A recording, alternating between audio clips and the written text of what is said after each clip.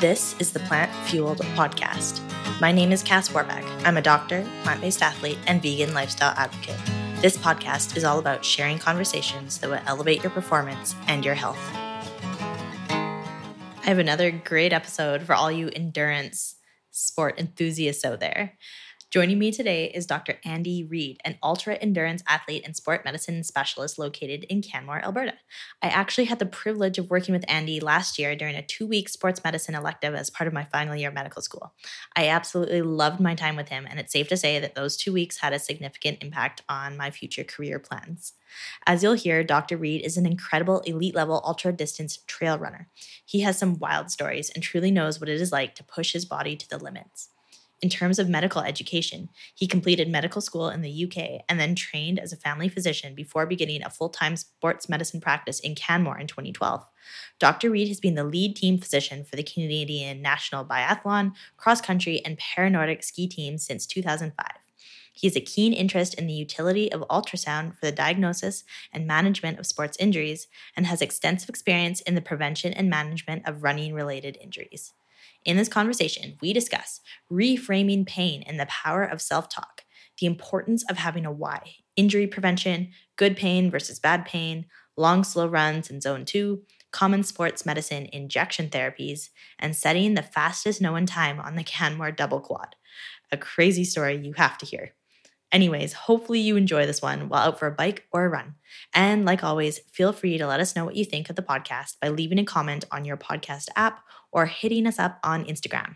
My handle is @CassWarbeck, and you can find Dr. Reid at Canmore MD. With that, please enjoy this conversation. Dr. Reid, welcome. It's great to see you after talking about this for so long. Thank you for being here. Yeah, thanks, Cassie. This should be fun. I'm looking forward to our chat. Yeah, there's a lot I want to ask you about, but I thought it would be fun to just dive right in. And I want to ask you about the recent marathon that you ran. So my understanding is that this was actually your first road marathon, because normally you run much longer distances, which is actually insane. But I would just love to hear about your experience. How did it compare to your expectations? Oh, it was brutal. Yeah. No, if I tell the truth, I was I was peer pressured into running a marathon.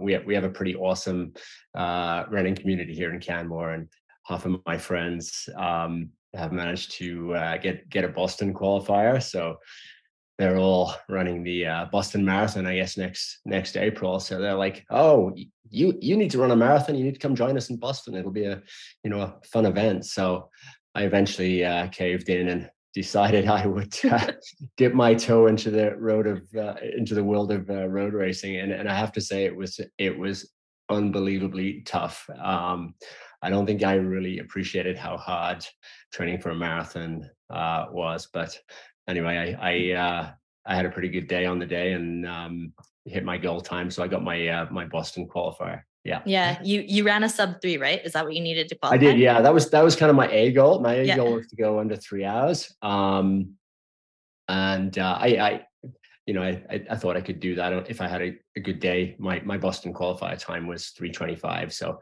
I knew that I had some room to get not have a great day. That's yeah, awesome. Exactly. Well, congrats! It's so exciting. That was fun, but it was hard. So you'll be going to Boston next year? Because I think this year it's coming up in September, right?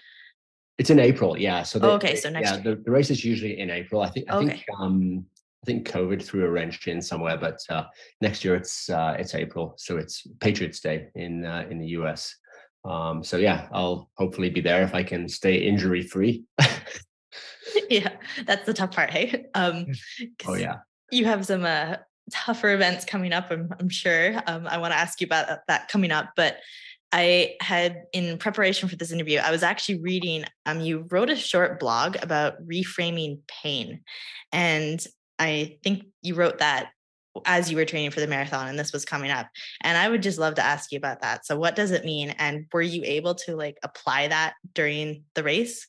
Because you mentioned it was painful. Yeah, reframing pain. Yeah, I mean, I think a lot of these events, they're big mental exercises for sure. And, I think we when the going gets tough and it gets painful, it's so easy to, for that to start to play on your mind, and you get in this very kind of negative downward spiral, which feeds off itself. So, I think having this idea in your head that, what, I signed up for this and this is what I wanted to do. And, I knew it was going to be painful. So, having those kind of,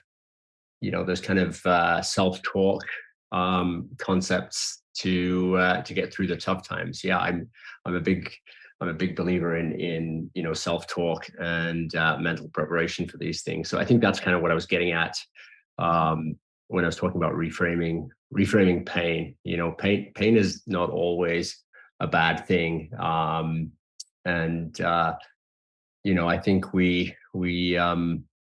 I think we spend so much of our lives trying to make stuff easy, and sometimes it's good to go out and do hard things. So yeah, no, I completely agree.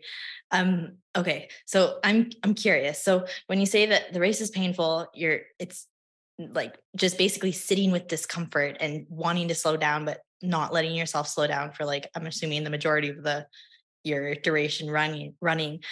How soon do you push yourself into that like discomfort zone? Like, are you like running at an uncomfortable pace like right away, or is it something that kind of slowly builds throughout the race? Yeah. I mean, I think in the marathon, just kind of continuing to talk about the marathon, I think, if you've done your training properly, then, the pace should feel pretty manageable. But, at some point, it's certainly going to get hard. You hear about the, hitting the wall and all this kind of stuff. But I would say for me, probably around 30K, it started to get a little, it started to get pretty hard. Actually, I'd say halfway. I had a good time to halfway through, and then, I looked at it and looked at my time, and the pace felt reasonably comfortable. But I was like, wow, I actually have no idea if I can keep this pace up for another half marathon. So yeah, so the pain on the marathon, I think if you've trained well, the paces should come relatively easily. But at the end of the day, you're running that race at, right at threshold. You're on your max. You're trying to run 42.2K as fast as you possibly can on the day. So the pain certainly comes for sure. Yeah, that's so crazy. I can't. The most I've ever run at once is like, I've done a few halves, and like, even then not like super competitive. So I can't imagine. It's a different type of like mental strength, I guess, that goes with that. And I think ultras are quite different, obviously, I like the longer races, and, I kind of have this. Can you just explain, like, what is long to you? What type of races do you run? So an ultra is anything above 50K? Yeah, so an ultra is anything over a marathon, but okay, typically they start at 50K. So the classic kind of ultra marathon distances are 50K, 50 miles, 100K, 100 miles. And now, people are now dabbling into 200-mile races, which seems completely crazy. But so yeah, so that's an ultra. And when I like the, I kind of like the 100K, 100-mile distance. That's my jam for sure. And I always have it in my head that I need to get to halfway. I need to get 50 miles feeling pretty good. I mean, you're never going to feel great at 50 miles, but that's always my goal. So when you're well trained and you're well tapered and you're rested going into those races, you should feel really good at the start, and the pace should feel super, super easy. That comes with its own problems, because sometimes you go way too hard, of course. But no, I think the pain in an ultra definitely takes a little longer before it creeps up. Okay, so what draws you to ultra endurance running? Like, when did you start doing these races, and like, what do you love about them? I guess because so many people listening, like, to even. It's almost like we can't even wrap our head around like how far and how long it would take to actually run 100 miles and it's just like such a different world. So I'd love to hear. Yeah. And it's interesting, actually, I've run, I think I've done 900 miles now. And, even now I have another one coming up in six weeks. I actually cannot wrap my head around that distance right now. It's actually, I find it's actually a good idea not to even try and think about it. That's one strategy. Yeah. So I try not to think about it. But yeah. I mean, what's the motivation? Yeah. I mean, that's the question, right? What's your why? Why do you do it? And I find it actually kind of pretty difficult to articulate that. What's the motivation to do it? But I would say, when I first started doing running ultras, I did my first one when I think it was 40. And I think I'd be telling a lie if I said that I wasn't kind of extrinsically motivated a little bit. I mean, I love competition, and when I started running them, I had some success, and it's hard. It's great when you win a race, right? That feeling of winning a race, or at least being in the mix. Certainly, that was an extrinsic motivator, I would say. But I mean, definitely as I've gotten older. And slower, if that was my sole motivation now, I wouldn't line up for any races at this point, because I'm not going to win races now. I still try and be competitive, obviously, but yeah, I think at the end of the day, it's a great long day out in the mountains. That's the kind of way I look at it, and I think I love the sense of adventure, love the challenge, and as I said earlier, I think so many aspects of our life now is, trying to make stuff easier. We order our stuff off Amazon. We have computers now that will write our essays for us, It's true. all the AI stuff. And, we spend so much of our time, I think, trying to make things easier and easier that, I think there's actually some good value in trying to do some hard things and making life a little uncomfortable at times. And, I enjoy that. I realize some people don't get that, but I enjoy the challenge of it. I enjoy the adventure, and the trail running community is an awesome community as well. So nothing beats a good long day out with your friends in the hills, and yeah. And I still enjoy the competition. Obviously, I try and it would be a lie if I said that I don't like racing. I love racing. Yeah. Oh, you're still competitive. I just have to say, I remember my first day, I did a 2-week sports med elective with you in Canmore. And my first day with you, you had just come back from competing in a 100-mile race. I forget where it was. It was down in the States somewhere. And I know you come in second, and you were so close to winning it. And so it's I think you're doing a disservice to say you're not competitive, because you're still right in there. That was a smaller race. Yeah, that was the race. I was actually in the lead until mile 99. I led the whole race, actually. So mile 99, and then I got passed by a young guy who outkicked me. So I was like Orcas Island 100-mile race. Yeah. Oh, yeah. I was so nervous to work with you after knowing that you'd done that. Oh my goodness. I probably couldn't walk at the time. Yeah. I think you re-injured your Achilles. I think that's what. Yeah, probably. You were hobbling around a bit, but no, it was good. Right. Yeah. Okay. So when you're the race is painful, you're you got miles to go still. You had mentioned that you have you self-talk, and what are some of the strategies that you use? What are some of the things that you say to yourself to kind of get yourself through the hard spots? Yeah. I mean, I think, when you sign up for these things, obviously they're super hard, right? So, I think you need to have some deeper meaning, I guess, something that you can turn to that helps you to get through those tough times, whether that be, this is a race I've wanted to do for the last decade. I ran Western States in 2016, and it's so tough to get into that race. There's a lottery every year, and I think it took me 8 years to get into that. So, when I finally did it, and that was actually a really tough day for me. I think just having that, just remember how much you wanted this, so that certainly helps. Having that extra, that sort of dangling carrot, if you like, to keep you moving. But yeah, I mean, I have my own little mantras that I say to myself. They sound kind of dumb and speaking them out now, but if I'm running down a hill, a technical trail, I'm forever saying to myself, okay, smooth like butter. That's my kind of mantra, which is my, keep the running smooth. I usually try and have some little other mantra that I repeat to myself through the race. I'm trying to think. Western States, when I did that, I was thinking patience for the first third. persistence for the second third, and then grit for the last third. And those were kind of the words that I had in my head to get me through that. And patience was all about just not going out too fast. And then, the middle third of a race often gets pretty tough. That's when things start.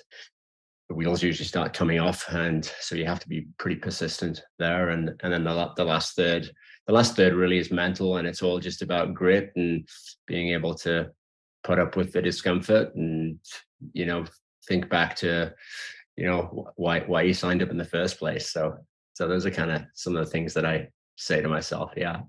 Yeah, no, that's very helpful. I always I'm so interested in the mental side of the sports, and I think there's so much that goes on that people don't see, you just don't know. And and I always say, the first after 5 hours of running, everything hurts. Everything is sore. Your quads are sore, your feet are sore. There's all kinds of things going on. Often your little, stomach's going off. So after 5 or 6 hours, really everything hurts. But in many cases, it actually doesn't get a whole lot worse than where it's at. If the pain was 7 out of 10, I actually think it doesn't get a whole lot worse. But it just kind of comes down to how much do you want to put up with it. And, you may have to put up with it for another 18, 19, 20 hours, right? So that's when mental strength comes in for sure. Yeah. One of the things I'm curious about with you, and we're going to get a little bit more into the sports medicine, but how do you balance you have such knowledge of the human body and such knowledge of all these extensive sports injuries, running injuries. So how do you balance your knowledge of the human body as a physician, but also continue to push yourself to the limits when I think one could argue that running 120 mile races isn't inherently healthy, but yet you do it anyway. How do you kind of justify that or rationalize that in your head? Yeah, I mean, absolutely, you're right. I don't think running 100 miles is a healthy thing to do, particularly. But I think I've come to with my knowledge as a physician, I certainly listen to my body and I take rest days. I don't hammer myself if I'm not feeling good. I certainly don't mind taking days off or cross training, doing something else. So I think, I have the knowledge, and, I go in the weight room and lift weights, and I know that's going to help prevent injury. So, I use my medical knowledge to, hopefully, be sensible in my training. So yeah, a lot of people aren't, and I'm not a particularly high volume runner either. So, I'm certainly not out doing 100-mile weeks like some people are. I would say I'm pretty low volume in terms of my training, so that helps. And other little tips and tricks. As you get older, you need more rest, you need more downtime. You can't do. I used to some weeks I would do two to three intensity sessions. Now I know I can only handle one. I'm sore, and I need to have at least 2 or 3 easy days after that. And I tend to work a little bit more on a kind of a 9-10 day schedule for my own training plan rather than a 7-day schedule. So yeah, I guess use my knowledge there. No. I listen to my body a lot. Yeah. No, that makes sense. Yeah. What does a typical, so it wouldn't be a weekly for you, a typical 9-10 day training schedule look like for you? And you had mentioned right before, we kind of started recording here, that you're training for a 120 mile race upcoming in about 6 weeks. So what's your training look like now? How many, what proportion of runs are easy? How many days of are you running, that sort of thing? Yeah. So I typically in a week, I would tend to run 5 days in a week. If I'm working on a 10-day schedule, then I'll probably, in that 10 days, I'll certainly have 3 days off. I'll do, I do 1 intensity session per week. But because I sort of work on this slightly different schedule, one of those intensity sessions. So I run a group, as you've been to it. I almost died. Yeah, the Thursday group run, but I'm quite happy these days to sort of not put in a 100% effort on some of those sessions. So yeah, so in 10 days, I'd probably do it would average, I guess, 1.5 intensity sessions, at least 2 rest days, probably 3 in 10 days. And most of the rest of the runs are done at a really easy pace, conversational pace. Most runners, I think, do most of their training too hard. So I do a lot of, if you looked at my Strava, it's a little embarrassing. Lots of my my running is done really, really slowly. Plus, I'm in the mountain. You're in the mountains, so inevitably the terrain often will dictate how quick you can go. Yeah. So I lift weights. I periodize my lifting a little bit this time of year when I'm kind of ramping up the run volume. I'll maybe only go down to the weight room once a week. And I don't lift particularly heavy this time of year, but earlier in the year, I usually try and get in the weight room at least twice a week and lift heavier stuff in the early part of the season. Yeah. Okay. And then you're doing a lot of obviously a lot of leg lifting, I'm sure, but you do some upper body and stuff too as well? What do you think is important for runners to focus on? Yeah, I do. It's obviously, certainly a lower limb focus. So I do lots of, so the heavier lifts, I'm doing deadlifts. I'm doing hex bar deadlifts mostly. But I do back squats. I like back squats. But I'll do bench press type exercises. And then I do a little bit of core stuff as well. And then I work on particular problem areas. I've had an Achilles tendon injury, as you know. So I always try and finish with some specific Achilles type work. So that would be kind of early season working on the heavier stuff. And then as the run volume goes up, I tend to go a little bit more towards doing single leg type exercises. So split squats and step ups, step downs, those kind of activities with lighter weights. And then this time of year, when the run volume's, getting up to its highest, coming into a race, then I don't want the added stress of lifting heavy. So I'll usually be just kind of working on those problem areas. If I've got if I got a sore knee, maybe I'll be doing, some work on that. I'll be using the foam roller a little bit more. I might be doing some band work, stuff that more kind of rehab type exercises, I would say. Okay. Yeah. That makes sense. And say, as you mentioned, one of the best ways to help prevent injuries. And I feel like a lot of runners, they only run. So it's good to emphasize. Yeah, absolutely. And I think certainly as we, as we get older, I think all runners can benefit from doing strength training, going in the gym, but runners by their very personalities and nature, that they like running and they like being outdoors and they don't like going in the gym. But I think we all benefit from it. And I think especially after the age of 40, I would absolutely recommend going in the gym. It pays dividends in the long run, I think. Yeah, no, I completely agree. Okay. So you had mentioned as the volume ramps up for your race, so you're training for this 120 miler race, which is insane, coming up in about 6 weeks. So what is the max, what will my question. So when you're training for 120 miles, how long will the longest run in training be? What percentage of that will you actually do? Yeah, it's a great question. That's a question people often ask, especially when they're asking for kind of coaching advice. How long should the long run be? And for me, if I was training for a 100-mile race, I actually like my long run. If I'm doing it on my own, will be, it'll be shorter than you imagine. It'll be like 40 to 50K, I would say. Would be my long run.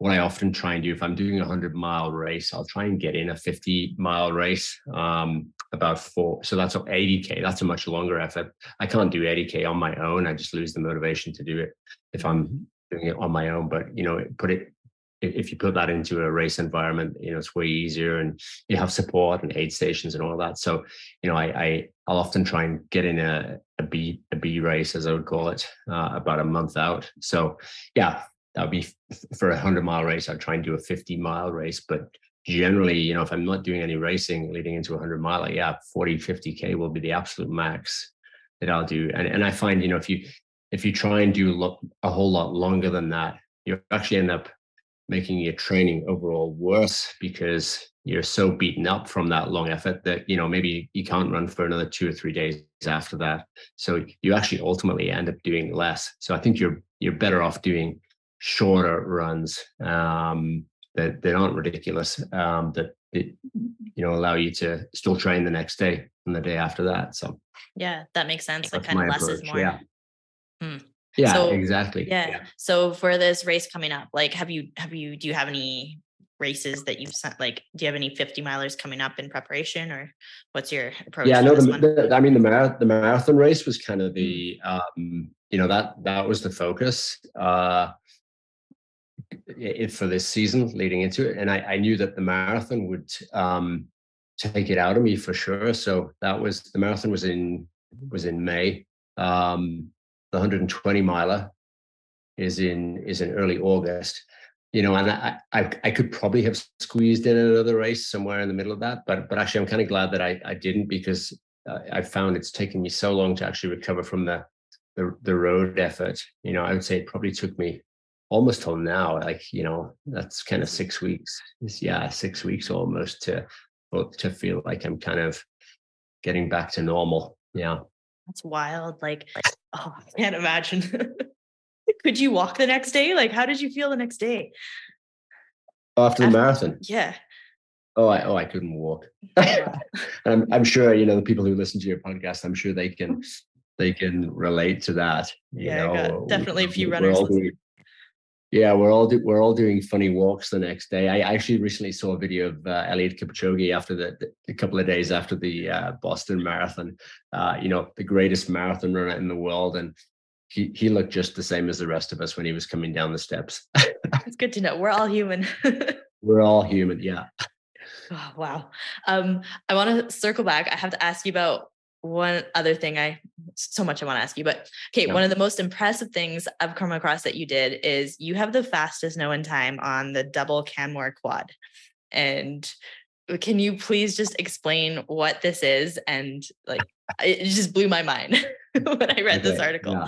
Yeah. So the Canmore Quad is kind of it's a challenge that we have in town. And if you stand downtown in Canmore and you turn through 360 degrees and look at all the peaks around you, there's basically 4 peaks that surround Canmore. So on the north side of town, we have Grotto Mountain and Lady McDonald. And each of these peaks on their own is a good day out, it's right? A solid day trip. Yep. Yeah.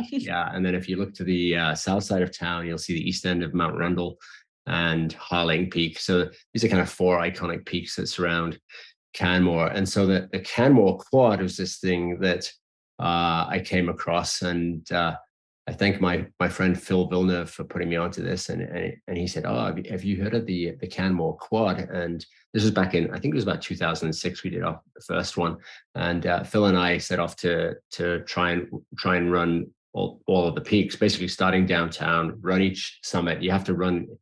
We decided that you should run between the peaks as well. So there was no riding a bike or getting a ride up to the next trailhead. So we ran the whole thing.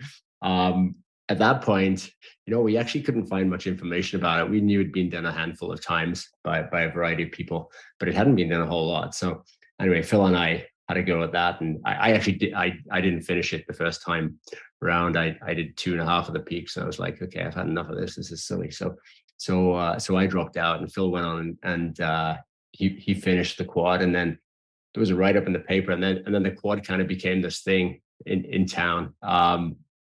So anyway, the times got faster and faster. I did my own quad a bunch of times. For a very short time, I had one of the quicker times. It's been absolutely destroyed now. That the caliber of the people who are coming and running these 4 peaks now is. Do you know what the record is right now?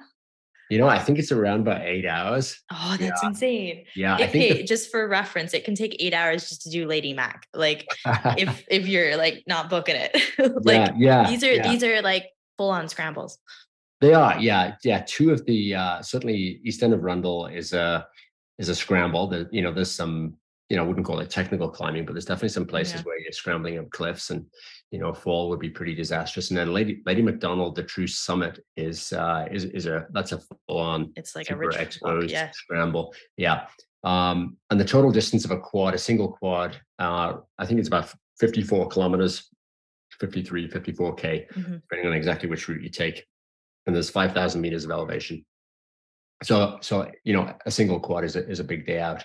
And so, somebody doing that in 8 hours is just incredible. Just to That's put that into crazy. perspective, I think the first time Phil did it, my friend Phil, when we did it back in the day, I think he was around about 12 hours. And then I did one, I knocked a half hour off it. I think my first one was about 11 and a half hours. I think I eventually ended up getting it down to about 10, but anyway, yeah, it's just been completely destroyed now by much better athletes than me. So then I started to think, okay, well, what's next? What other challenge is there? And how can I make this harder?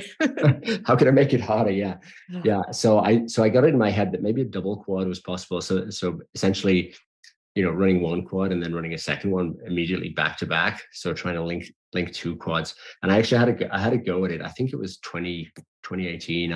I decided, okay, I'm going to give this a go. And I didn't succeed. So I did 5 peaks. So I did the one quad, and then I did grotto on the second lap. And by the end of that, I'd had enough. So I dropped out, and I told my wife, never let me do that again. But then, so here's what then happened. So then the very following weekend, I heard that somebody had done it. And so I was like, somebody's done the double quad. And so there was something on social media, and I saw this. I was like, oh man, I kind of wanted to be the first person ever to do a double quad. So I was a bit disappointed. But anyway, so I kind of let the whole idea drop.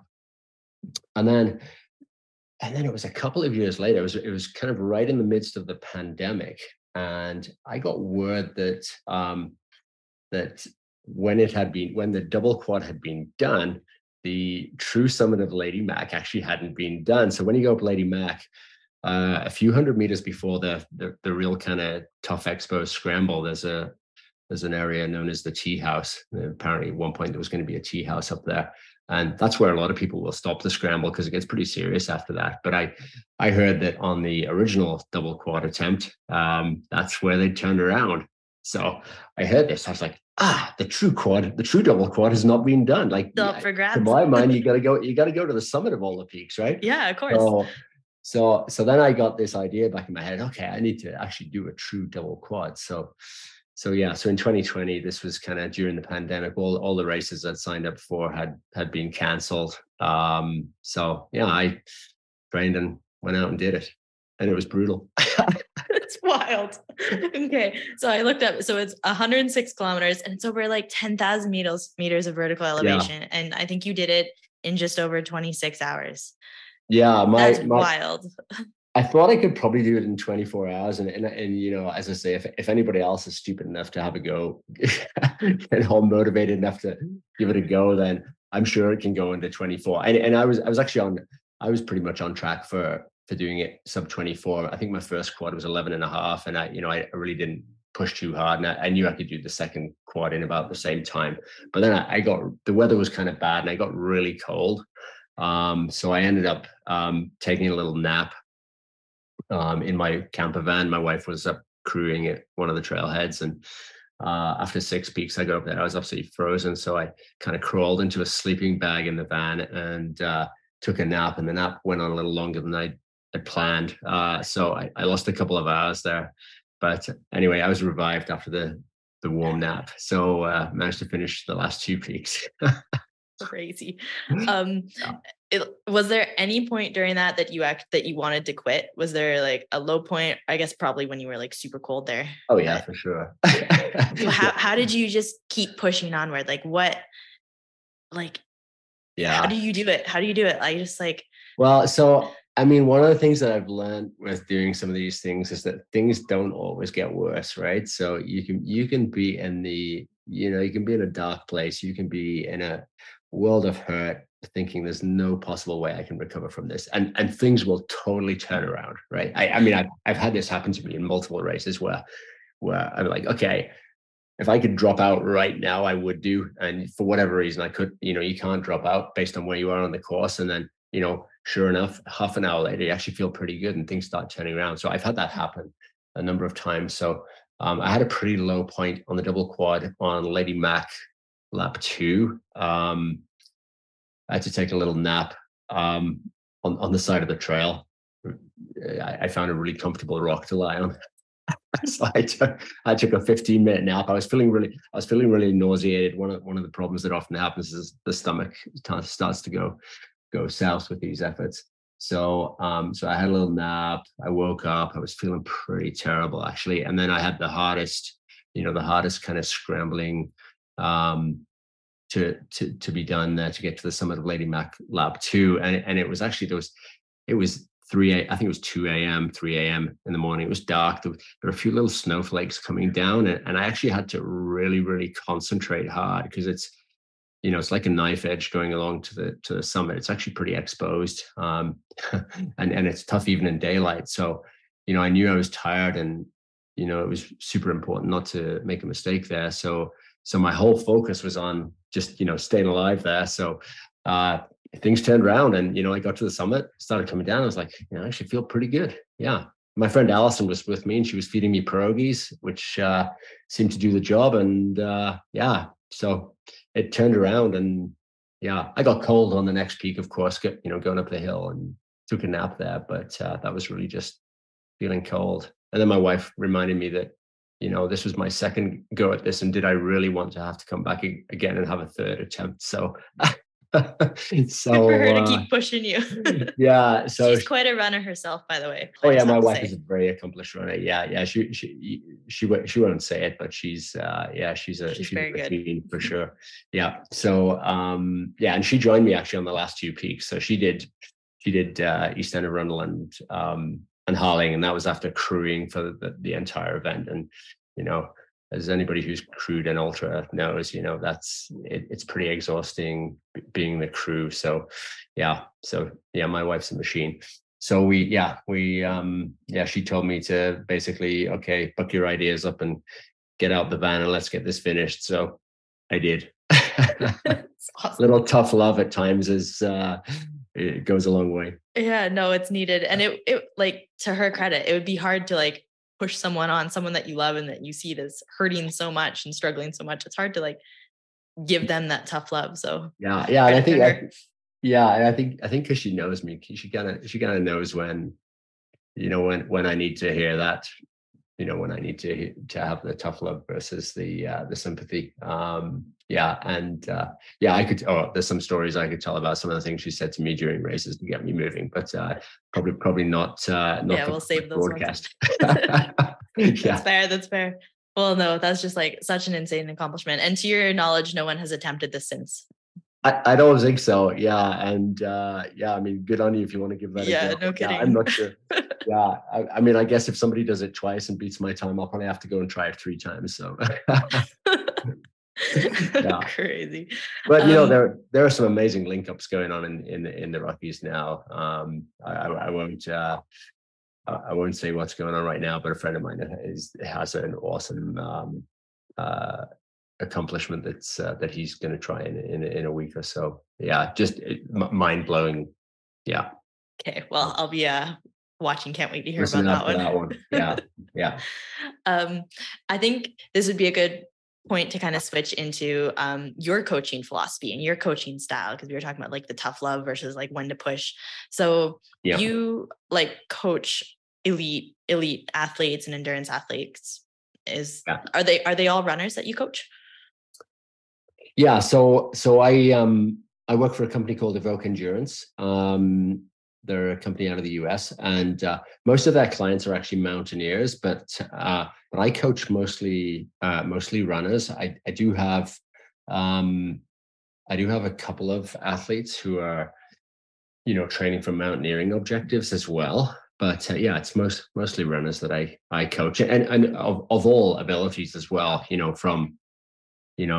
have a girl that I'm coaching right now in Austria, and she's training to do a 1,000 kilometer fastest known time attempt next week. She's going to start. It's going to be 16. She's going to run 80K a day for 16 days. So I mean, obviously she's kind of at the top end of the sport to, I coach somebody who wants to go hiking in Patagonia and have a, get through it injury free and enjoy, a week of hiking. So yeah, so I mean, I have all kinds of athletes, and I think, I think one of the myths out there is that to have a coach, you need to be an elite athlete. And I think in many cases, and to me, it's often more rewarding coaching people, the non-elites, actually.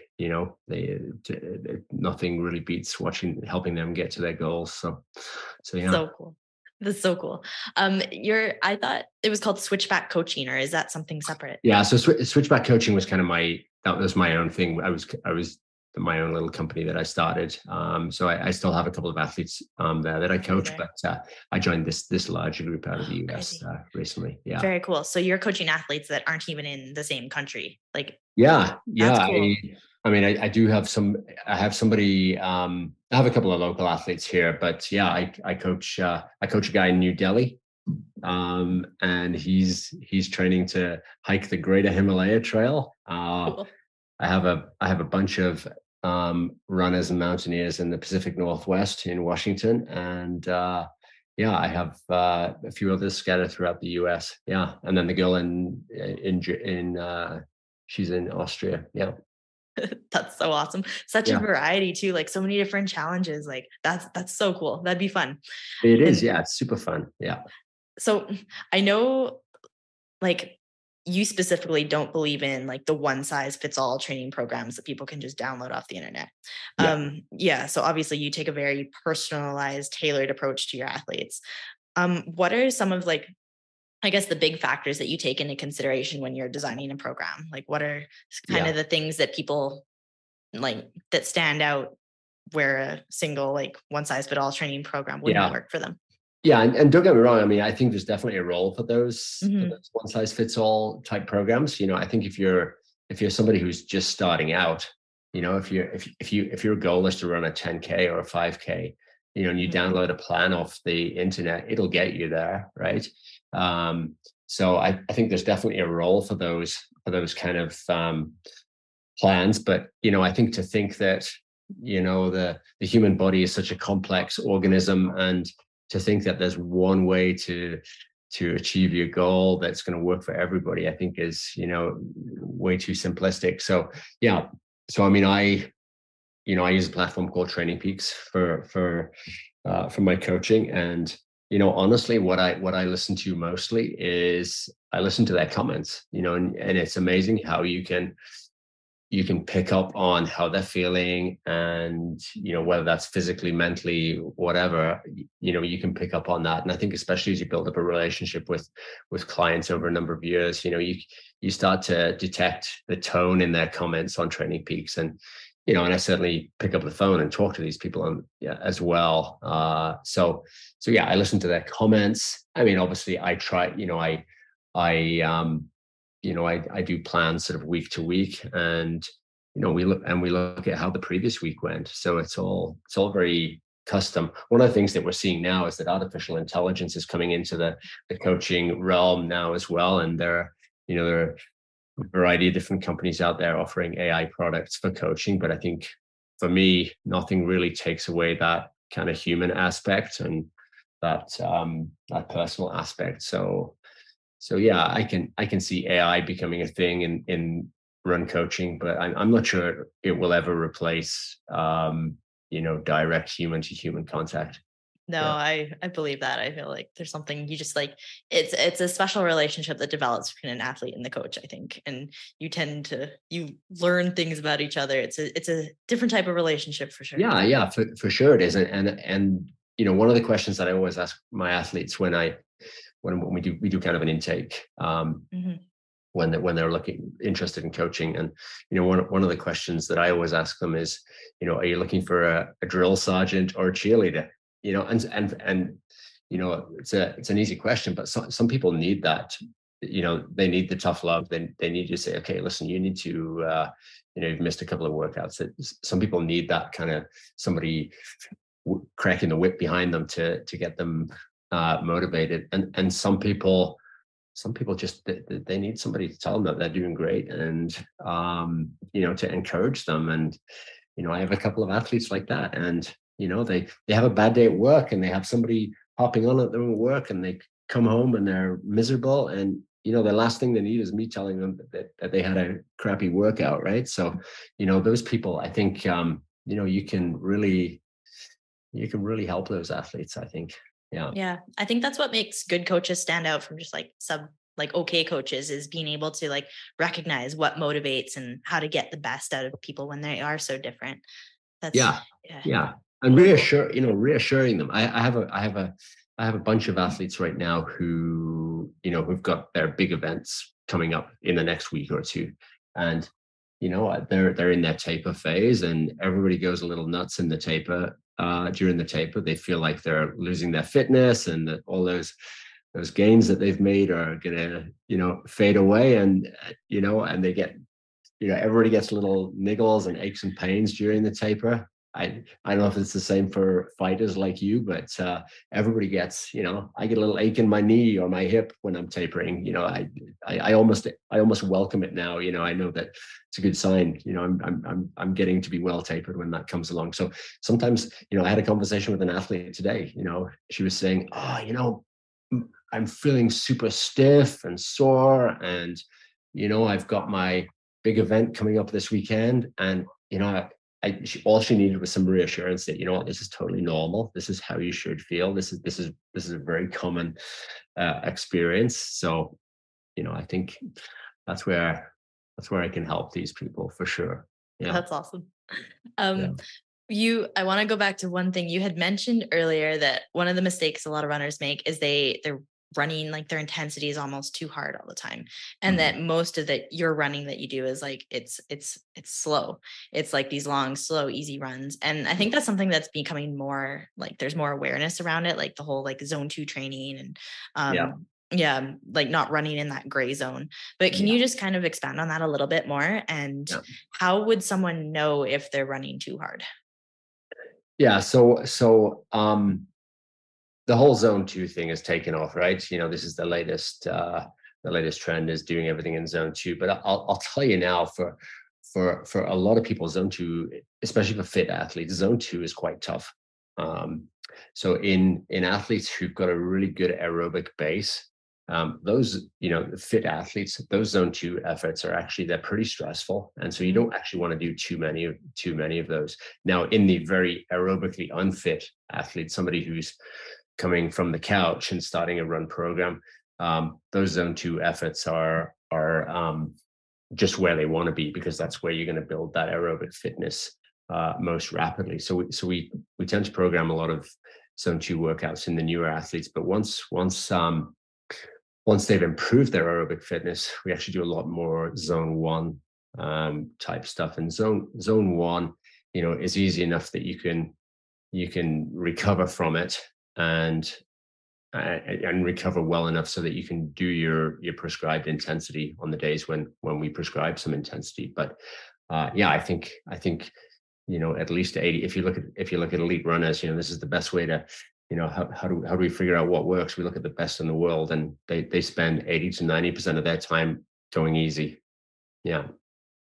So in answer to your question, how do you figure out these things? I use some simple tests. There's the simple kind of talk test. If you can hold a conversation and speak full sentences when you're running along, you're probably in zone 1, right? That's a good intensity to be in. If you're struggling to get 2 or 3 words out, you're probably in zone 3. You're probably close to your threshold. So the simple talk test is a good way. If you can run along, breathing with your mouth closed, breathing through your nose. If you're not stuffed up, but you can run. You can do the entire run breathing through your nose. That will also very likely put you below your aerobic threshold. That'll put you below zone 2, and probably zone 1 if you're fit.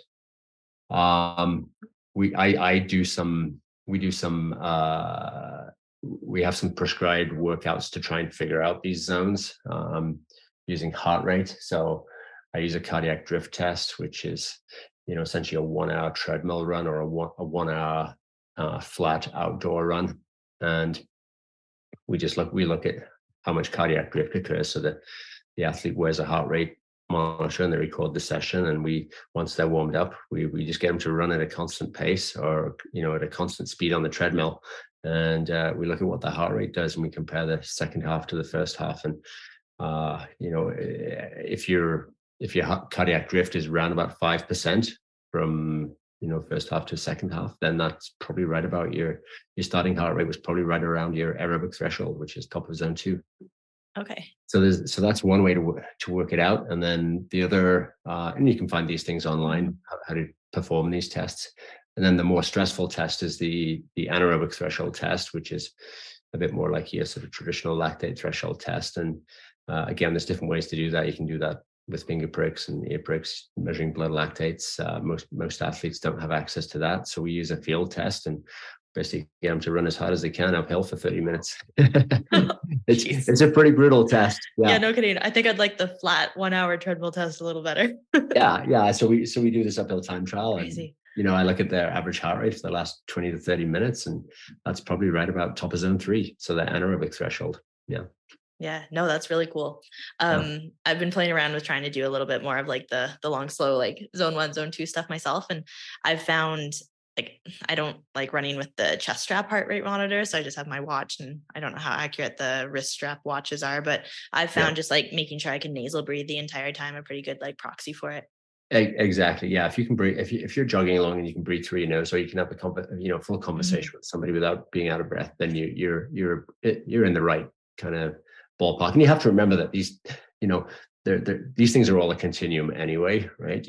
There isn't a hard cutoff where this is zone top of zone 1, this is top of zone 2. These are just estimates, but these little tests can keep you in roughly the in the right ballpark. And as you said at the start, most people do train too hard. If I just took an inexperienced runner and said, hey, go out and do a run, most of the time they would be running too hard to get a lot of fitness gains, but they feel like they're doing a workout. So that kind of gray zone, it's kind of slightly hard. It's not super uncomfortable, but it's slightly hard, and you finish it with sweat, and you're feel like you did a good thing and burned some calories. Yeah, exactly. And you feel like you've worked. So, okay, that was a good thing to do. And, I think if you look at all these online, classes and things that you can do, like, the Peloton and Zwift and all this stuff there, most of those things I think are way too intense, and they're fun and they sell. And, prescribing people zone 1, zone 2 runs is kind of boring at the end of the day. And that's the conversation that I have with people that I coach. I tell them, a lot of this, especially when they're new, a lot of this training is going to be kind of boring. Get used to the fact that you're going to be running really slow, and you're probably going to be walking most of the hills. And it's like almost like there's an ego aspect to it too, because people are going to be passing you, and people don't like being passed when they could be going faster. You know what I mean? No, and people don't like and I mean, I even hinted at this earlier, right? People don't like that data being up on their Strava either. That, wow, I did a 7 minute per kilometer run today. So yeah, it's out there. And yeah, but I think most people will be amazed how much faster they will ultimately get by spending a few months going slow. And we see that, and the cardiac drift test. I repeat that. If we're with new athletes, we repeat that. It's a really non-stressful test to do. You can do that test every week if you want, and it's amazing how 6 weeks of running slow, and you'll see a huge improvement in your. That's cool. In your in your aerobic fitness. Yeah, I might try that one out. Actually, that one's a little more easy to monitor. Yeah.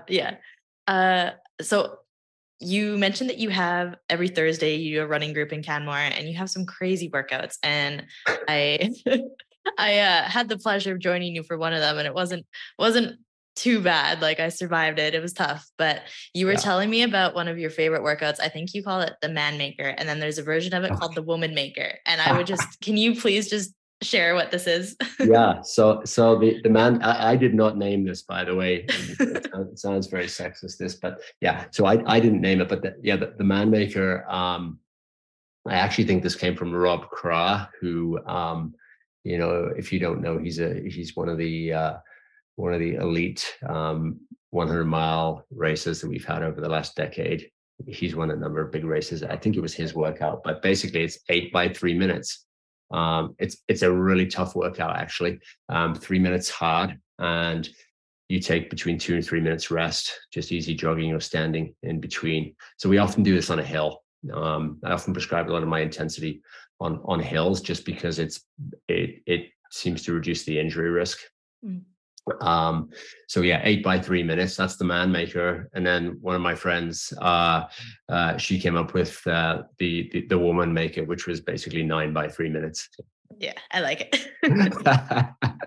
Is it, so it's just the 8 by 3, or I thought, wasn't there like, and then you have to do like 30 seconds after, or is it? Yeah, we sometimes, yeah. I mean, you add on to it, I'm pretty sure. I do sometimes add on a few sprints at the end. Yeah, actually, my favorite workout is I mean, obviously all of these things have have a time and a place, and you don't just do these workouts willy-nilly at any point in the season. But yeah, one of my favorite workouts is, I call it the 5-5-5, and I like these kind of blended workouts where you have different intensities. Yeah, I've just grown to really enjoy these workouts. So what the 5-5-5 is, you do 5 by 3 minutes with 2 minutes rest.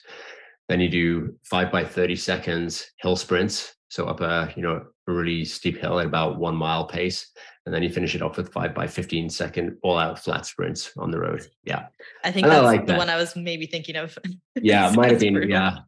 One of the guys in our run club suggested that really, in order to hit all systems, we should really finish it off with 5 heavy deadlifts. But we haven't done that yet. I know it's coming up. Yeah. Crazy. No, that's so wild. Let's dive into some of the sports medicine. So we kind of started talking right about your running history here, but can you briefly share just a little bit about your medical background and then how you started practicing sports medicine? And briefly, just kind of give a bit of an introduction here. Sure. Yeah. So I trained in the UK, went to med school in the UK, 5 years, Newcastle University. And then I did my family practice training in the UK. So that's kind of the equivalent of GP training in the UK. Is kind of like your family medicine residency here. And then we moved to Canada in '99. And I worked as a family doc in Saskatchewan for almost 4 years before we came out to the mountains. And then when we came out to the mountains, I was working as a family doc, but a couple of the Canadian national teams train here in Canmore. So up at the Nordic Centre, we have a training centre there for the biathletes, cross-country skiers, and the para-Nordic teams. And the biathlon team was looking for a team doctor. They didn't have a team doctor. I knew a guy who was working for the team. He said, "Hey, we need a doc. So would you like to do that?" So that's kind of how I drifted into sport medicine. And then after, a couple of years of doing that, I was like, okay, I really should, get my sport med qualification here. I mean, there's lots of MSK stuff, of course, as you know, in family practice. You see lots of sports injuries in family practice. But I went off and did my sport med diploma, and haven't looked back. I started taking some referrals, went to do MSK ultrasounds, and after a couple of years of doing that, I was like, I get enough referrals that I can do this full time, and I really enjoy it. It's my passion. So I became a full-time sport med doc. Yeah. So much fun. I truly loved like the 2 weeks I spent at your practice. So you mentioned you work with the Canadian national biathlon team. Yeah. I think the cross-country team and the para-Nordic ski teams, right? Yeah. I have that right? Yeah. What's the best part of working with these athletes? They're all consummate professionals, right? They look after themselves. They're the world's best. I mean, it's super exciting when these people are in your office all the time, and then you can, a week later you're watching them race a World Cup in Europe. I mean, it's just they're a fun group, and I think sport med docs can really make a difference to some of these athletes. So yeah, I mean, they're just the para-Nordic team as well. I mean, our para-Nordic team is without a doubt the best team in the world in terms of para-Nordic sports. The Canadian team, we win the most gold medals on the World Cup circuit, and some of the things that some of the challenges that those athletes have had to overcome are, incredible. And the Paranordic team, I always say that they create the least work for me. They are, I think they're all so good at looking after themselves and managing. They've all had huge struggles with their disabilities, and they're just a great group to work with. Yeah. Oh, it's so cool. I remember you were showing me like a couple of the athletes and we were watching races, and it's just like truly inspiring, and Yeah. they just don't complain about things. I think that's what you had mentioned too. It's just like, to them, they have just a greater range. They've experienced so much worse that like normal people would complain about these minor injuries or things, and these people, it's just nothing to them. Absolutely. They've had such a lot to deal with in their lives, and they're great to work with. And it's a lot of fun, watching them on the world stage, win medals. I mean, that's what it's all about, right? For these people. So yeah. No, so cool to be like a part of that. So you obviously see a lot of like, you have great experience with like running injuries just from your own personal background. And obviously like we don't have time today to go over like all the common injuries you see, but I thought it might just be kind of helpful. There's a lot of runners that listen to this podcast. What are some of the common like running injuries that you might see, and what do you look at on your assessment?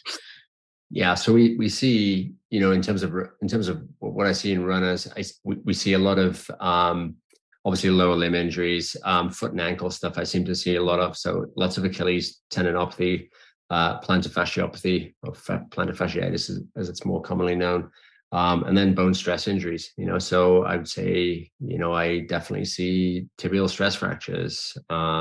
We see the occasional femoral neck stress fracture. I see stress fractures in the foot. So, we certainly see a lot of bone stress injuries. And the the common tendinopathies, I would say, that we see in runners, foot and ankle, around the knee. We'll often see IT band syndrome, a common one that I see in the office.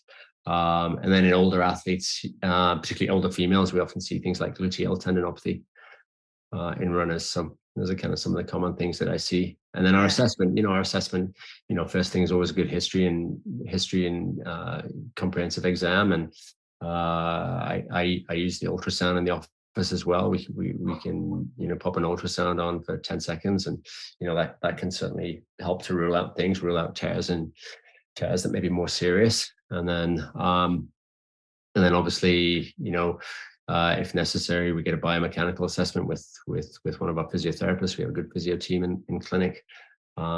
It's amazing how many times we see runners with injuries and nobody's actually ever watched them run, right? So we will sometimes throw them on a treadmill and actually watch them run, video them, and take a look. Do they have any little funny, quirky gait abnormalities that might be leading to injury? So those are things that we can do in our assessment. And then treatment typically involves physiotherapy to start with. Sometimes it's amazing how many times people haven't thought to see a physio, or they haven't been referred to a physio. Nobody suggested they see a physiotherapist, and all they really need is they need some education and some simple exercises to help manage their problem. Yeah. No, it's like, again, so comprehensive. And I think that's one of the things that I really liked when I worked with you, is like you had the physios there, you had the orthopedic surgeons, and is very like collaborative like approach to these injuries, and with the ultrasound and everything is like really cool.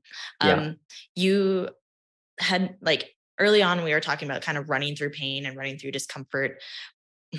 To anyone listening, like what type of pain is okay to run through, and when would you say like you should stop and get this checked out? Like, is there a way to differentiate, or is it kind of just a good question? This is a great question, right? I really like this question. How do you figure out what's normal pain and what's bad pain? Because as we've talked about, there's good pain, there's bad pain, right? So I would say that pain in general that is mild, that doesn't get worse during exercise, isn't worse afterwards, and it isn't worse the next day. Those are kind of often the cardinal rules that I use. So, if somebody's got a plantar fasciitis or an Achilles tendon problem, and they can go and run, they go run an easy flat run, and they have a little bit of pain, it's 2 out of 10. If you want to put a number on it, 2 or 3 out of 10. it's kind of an acceptable pain. Yeah, I can feel it, but it's not terrible. And then they finish their run, their pain isn't flared up, it's not worse. And they get up the next morning and it's no worse. That tells you tolerated what you just did. Tendons like to be exercised. They don't like rest. Often with a lot of these injuries, if you have a period of complete rest, all that you'll find is that you sometimes get stiffer, you get more sore, and it becomes a bit disheartening. Other things that I look for, obviously, joint swelling. That's never a good sign. If you got a sore knee and you go for a run, and the next day you got a big swollen knee, that's not a good sign. That's something that maybe you should have somebody take a look at. And then sharp, severe pains that seem to progress as you go through your workout. So, you start off with, you've got a little pain of 3, 4 out of 10, and then it gets worse and worse and worse. And then it's a sharp pain, a sharp, severe pain, and you have to stop and you're limping home. Your body is not tolerating that real well. Yeah. Okay. So that's when it's a good time to see somebody. That's helpful, actually. It's good to have just some guidance around these things. Yeah.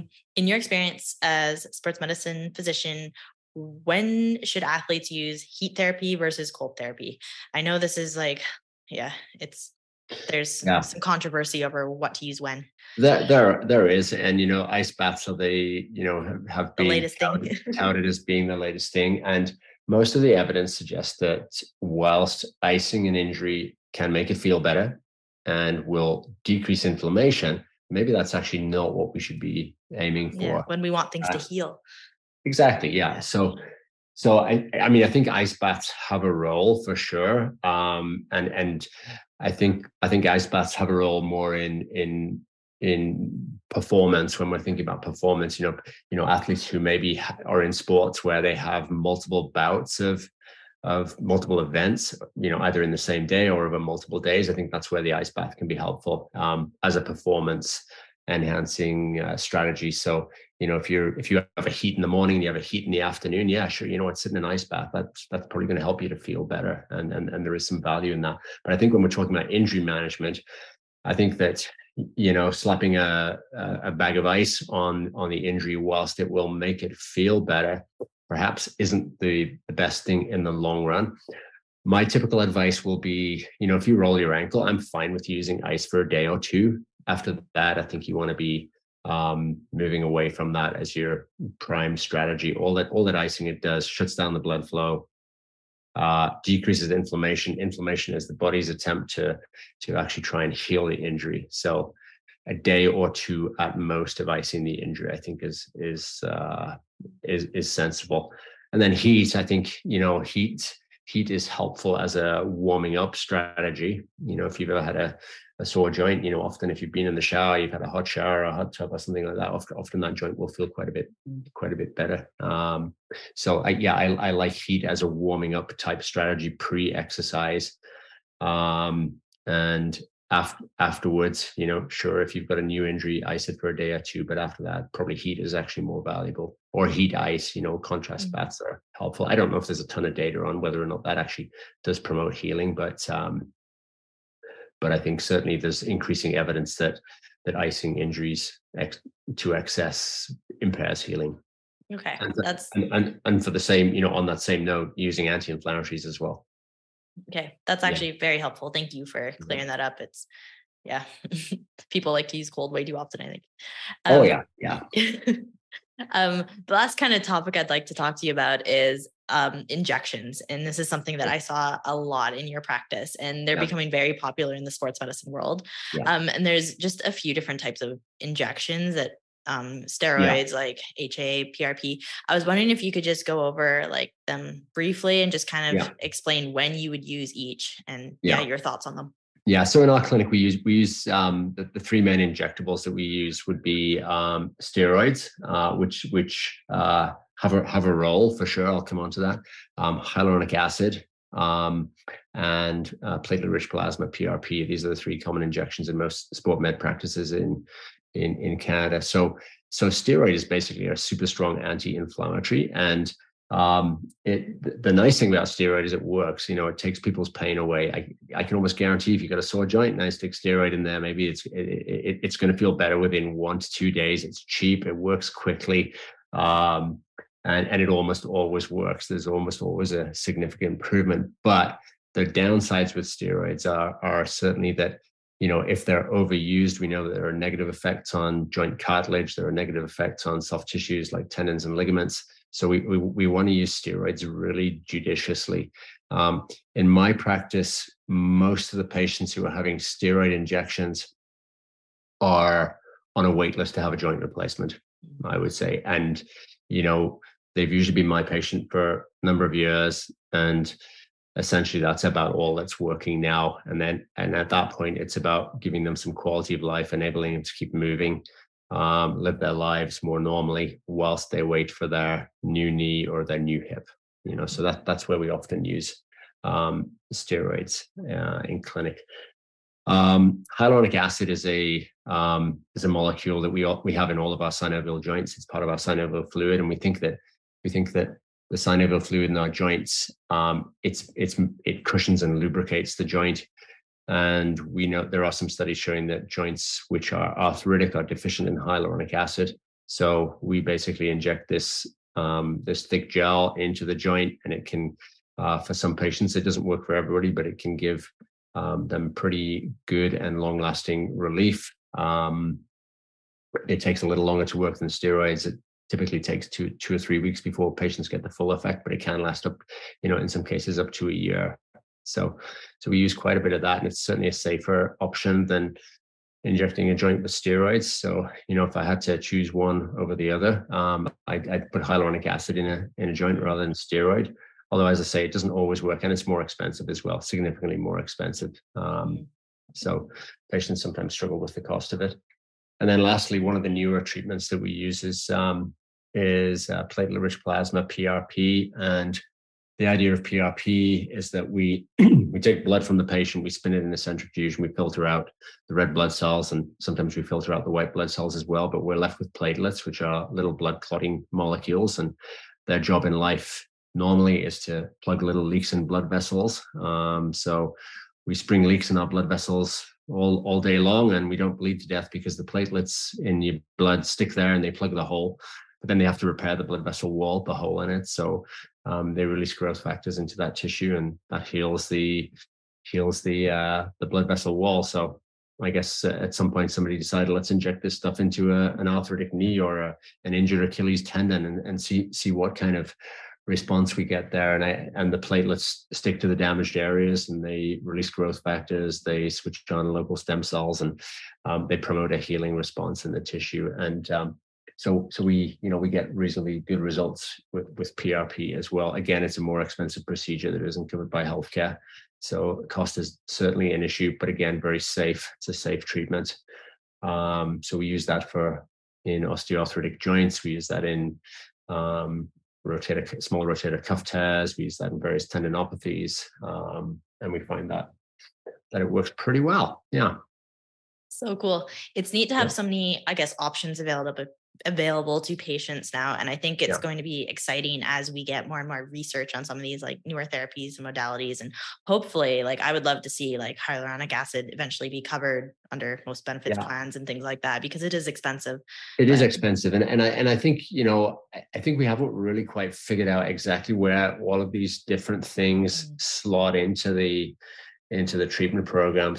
So why does one arthritic knee respond really well to PRP and the next knee doesn't? And I think there are things that we haven't really quite teased out of the studies yet. And I can see some time in the future where we pull a bit of fluid off a knee and we analyze it, and we look to see, is this joint deficient in hyaluronic acid? Is this a joint that looks like maybe it would respond better to a different type of therapy? Is this a really inflammatory joint? Maybe this joint actually would do better with steroid. So I think we haven't quite teased out all of the nuances there as to when to use it. So, we do come in it a little bit, I think, with when we're using injections, it's a bit of a shotgun approach. We give the patient some options, and they help choose, and we try them. But I would say that all of these injectable options, they're certainly not first line treatments, and we nothing, if you've got an arthritic knee, then often, weight loss, exercise, strengthening, these are certainly the first line treatments, working with a good therapist first. And then, if you need additional help, then we think about some of these things. Yeah. Well, yeah, no, I'm all about the lifestyle approach first. So happy to Yeah, hear you say that. Yes. No, this has been so great, Dr. Reed. Thank you. As I guess we close out here, you've been very generous with your time. One of the things I just always like to ask people is if, as we like close out, what is one thing you'd like people listening to take away from this conversation, or any like one lasting thought, whether it's related to anything you've learned through years of endurance racing or through your sport medicine practice, anything that I haven't asked you about? Yes. The one thing I'll say is you're stronger than you think you are, right? I think most people would be surprised if they set themselves a goal, how tough they really are. There's a race in the US called the Leadville 100, and the race director famously stands up before that race and he tells everybody in the crowd that they're tougher than they think they are and that they can do it. And I think that's a good thing to bear in mind when you're starting out on an exercise program. And things feel tough, and it's you will be sore. If you're starting an exercise program, you're going to be sore and you're going to find it hard, right? But stick with it. Stick with it. And you are tougher than you think you are. And exercise is a panacea. It really is. I don't know of any medical condition that exercise makes it worse. Yeah. No, I think that's a great note to close on. Thank you. If anyone listening wants to reach out, wants to follow what you're doing, wants to I know you're pretty active on Instagram. Where would you direct people to? Yeah, so you can find me. You can find me on Twitter. You can find me Twitter for political debates, which I try and stay out of. But Instagram, yeah, my Instagram handle is Canmore MD. Perfect. Yeah, I'll link below in the show notes so people can just click and find you there. And if anyone wants to work with you, like if they're interested in coaching, where would you direct them? Yeah, so if you're interested in coaching, the best place to go is to go to evokeendurance.com. There's a ton of great resources on there describing some of these tests that we talked about earlier. And you can, there's a number of different options there to suit different budgets. You can sign up for custom coaching, which is one-on-one coaching with me or one of the other coaches, and then there's you can sign up for a 6-week custom plan where we have an interview and an intake and we discuss your goals, and then we make a plan designed specifically for you. That there are a few cookie cutter plans on there as well, but I'd say most of the athletes that we end up coaching, they come either for a custom plan or for custom one-on-one coaching. So evokeendurance.com. Perfect. Again, I'll put that in the show notes. So thank you. This has been so good. I've loved hearing about your adventures, and best of luck in the 120 miler coming up in a few weeks here. Thanks, sure Cassie. Crush it. Thanks, Cassie. This was a lot of fun. Yeah. That's all for now. Thank you for listening, and I hope it was valuable to you. Please remember to check out the show notes for all the resources mentioned and links to connect with our guest. If you would like to support what I'm doing, the best way to help me grow the show is to subscribe, of course, but also share it with your friends and family or on social media. If you're listening on Apple Podcasts or Spotify, you can also leave a 5-star review and or a comment. A special thank you, as always, to Tyler Gatto for composing the theme music for the podcast, and to Wyatt Pavlik for the excellent audio engineering each and every episode. So until next time, keep training hard, keep eating plants, and take care.